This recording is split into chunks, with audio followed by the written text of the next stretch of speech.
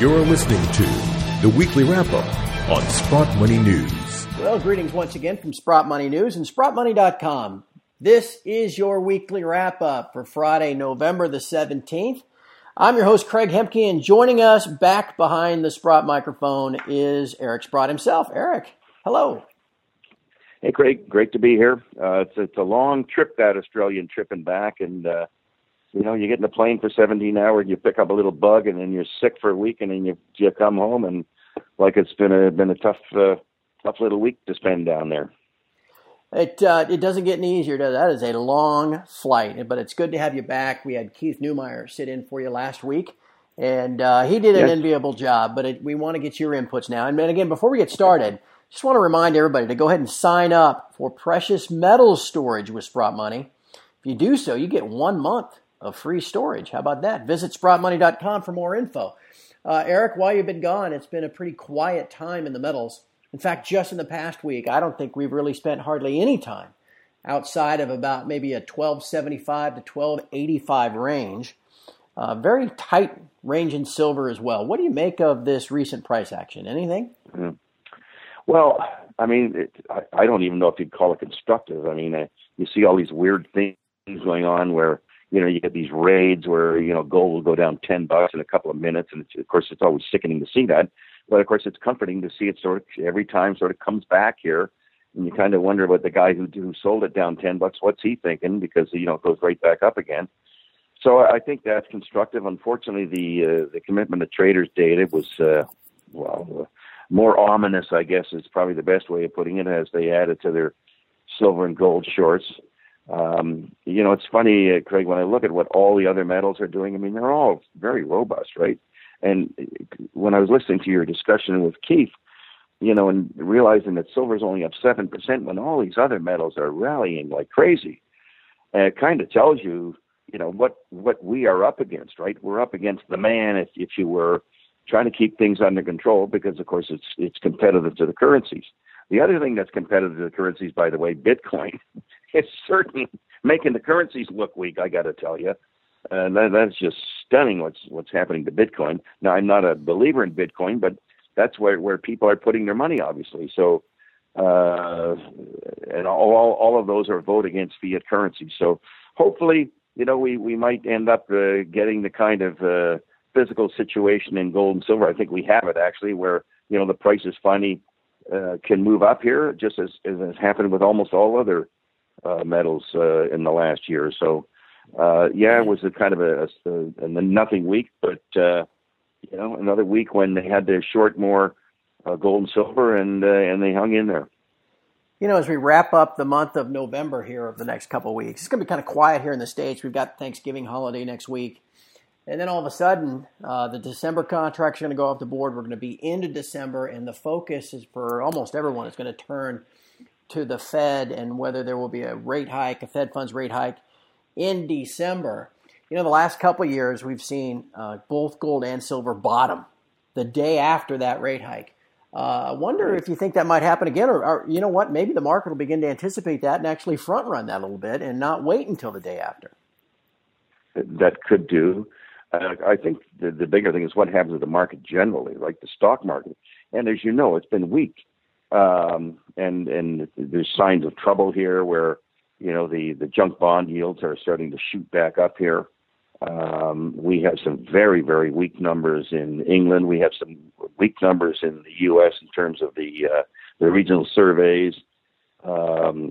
The wage increase, I mean, I'm just stunned at the lack of wage increases. I think the average weekly pay is something like $317, and it's up $1.40 year over year. $1.40 increase in real wages in 52 weeks. I mean, what does that begin to cover? And is it any wonder that we really can't get any ignition here, because the guy who's paid that amount of money, he just doesn't have a hope in hell of making ends meet. We tend to see that now with the loan numbers, where the loan numbers are going up, and of course becoming a higher and higher percentage of disposable income. And I think it's because people are forced to do that because of the real costs of living that we all have to bear, that of course never get measured in the CPI numbers. In fact, I think it was S&P or Reuters talking about England, where they sort of made the point that how shrinkflation is affecting consumers over in England. In fact, their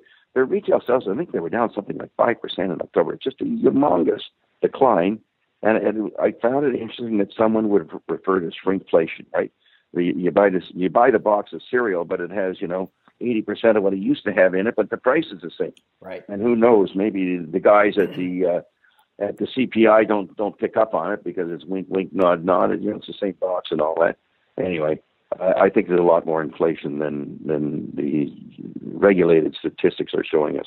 And I don't think the economy's strong. I think it's just coasting along here. I don't know that we can handle another rate increase. I mean, we had a couple here in Canada. All of a sudden, you got all these people with their mortgages, and you have a 50 basis point increase, and they're just croaking. So that's what the central bankers are up against here. That they've created their own problem. That couple of increases, and some people's cost of borrowing is going up by 30 and 40%. So that's going to pose a real slowdown in the economy. It presents an interesting problem, doesn't it? Because they have raised the short rate so aggressively here in the U.S. that now the spread between, let's say, the 2-year note and the 10-year note or the 30-year long bond, that spread is as narrow as it's been in 10 years. In fact, if the Fed continues to hike rates, Eric, you're going to invert the yield curve. Yeah. And that is always a precursor of recession, really almost without exception. So as we get into 2018, do you think the chances are that we'll be looking more at rate cuts and maybe more QE instead of tighter rates? Well, I just sit back and think that, it's fine for the central banks to say they're going to do something. As you know, the Fed starts off with they're buying $10 billion the first month, it's like big deal. Selling $10 billion of bonds the first month. But, if the stock market starts cooling out here, which they have done up until today, and the economy doesn't sort of get some generative action going, there's going to be no reason to have a rate increase. I mean, it's just not going to make any sense. And particularly in the face of them selling bonds at the same time. So we all know that the market for the last 7-8 years has gone up because of central bank laxity across the board. And the minute you just conceive of changing that, you go from being a buyer of bonds to a seller of bonds, wow, that could have some very dramatic impact on all financial instruments, and nothing would be excluded. And of course, it would all work to the benefit of gold, because when stocks go down, people buy gold. And if on the other hand the Fed doesn't do it, everyone knows that the whole premise for gold being weak is wrong.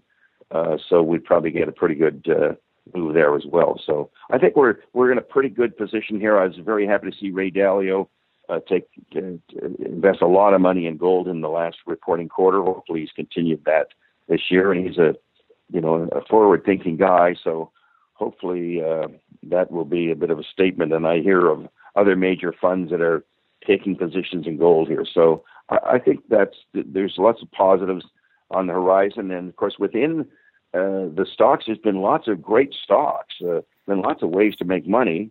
The indexes haven't done much, but there's certainly been some outsized performances in various opportunities in the precious metal stocks area.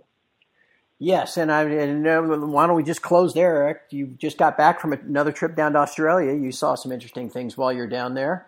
Anything you'd like to share with us? Any insight you gleaned while you're there? Sure. Well, I went down there as chairman. I was speaking in Melbourne, but I was speaking as chairman of Kirkland Lake Gold. And, of course, we have the Fosterville mine down there. And when we announced our third quarter, we announced that the monthly production in October was 30,000 ounces, which is a pretty substantive annualized rate if we could maintain that. But looking forward, as people who are close to Kirkland would know, we've in the first 6 months we added 500,000 ounces that was at a grade of 58 grams.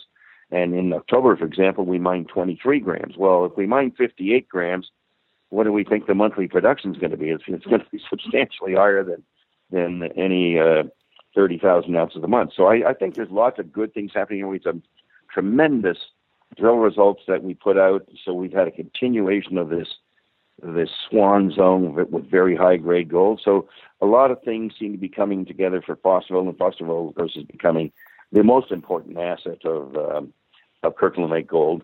So I'd generally say everything was as good as I might have expected it to be. Well, that's very exciting, and it is a very exciting time. It'll be interesting to see how this all plays out in the next really just couple of weeks with the Fed. Yes, sir. And tax loss selling, and then maybe another rally as the year begins. Sounds like it's going to be a lot of fun. I look forward to going through it together with you, Eric, and I wish you a great weekend. Okay, all the best, Greg. You too. And from all of us at SprottMoney.com and Sprott Money News, just a quick reminder, it is almost the holiday season, so make sure you get the perfect gifts out of our 2017 holiday catalog, which you can find online at SprottMoney.com. Check it out and get ready for the holiday season. Again, thanks, Eric, and we will talk to you all again next week.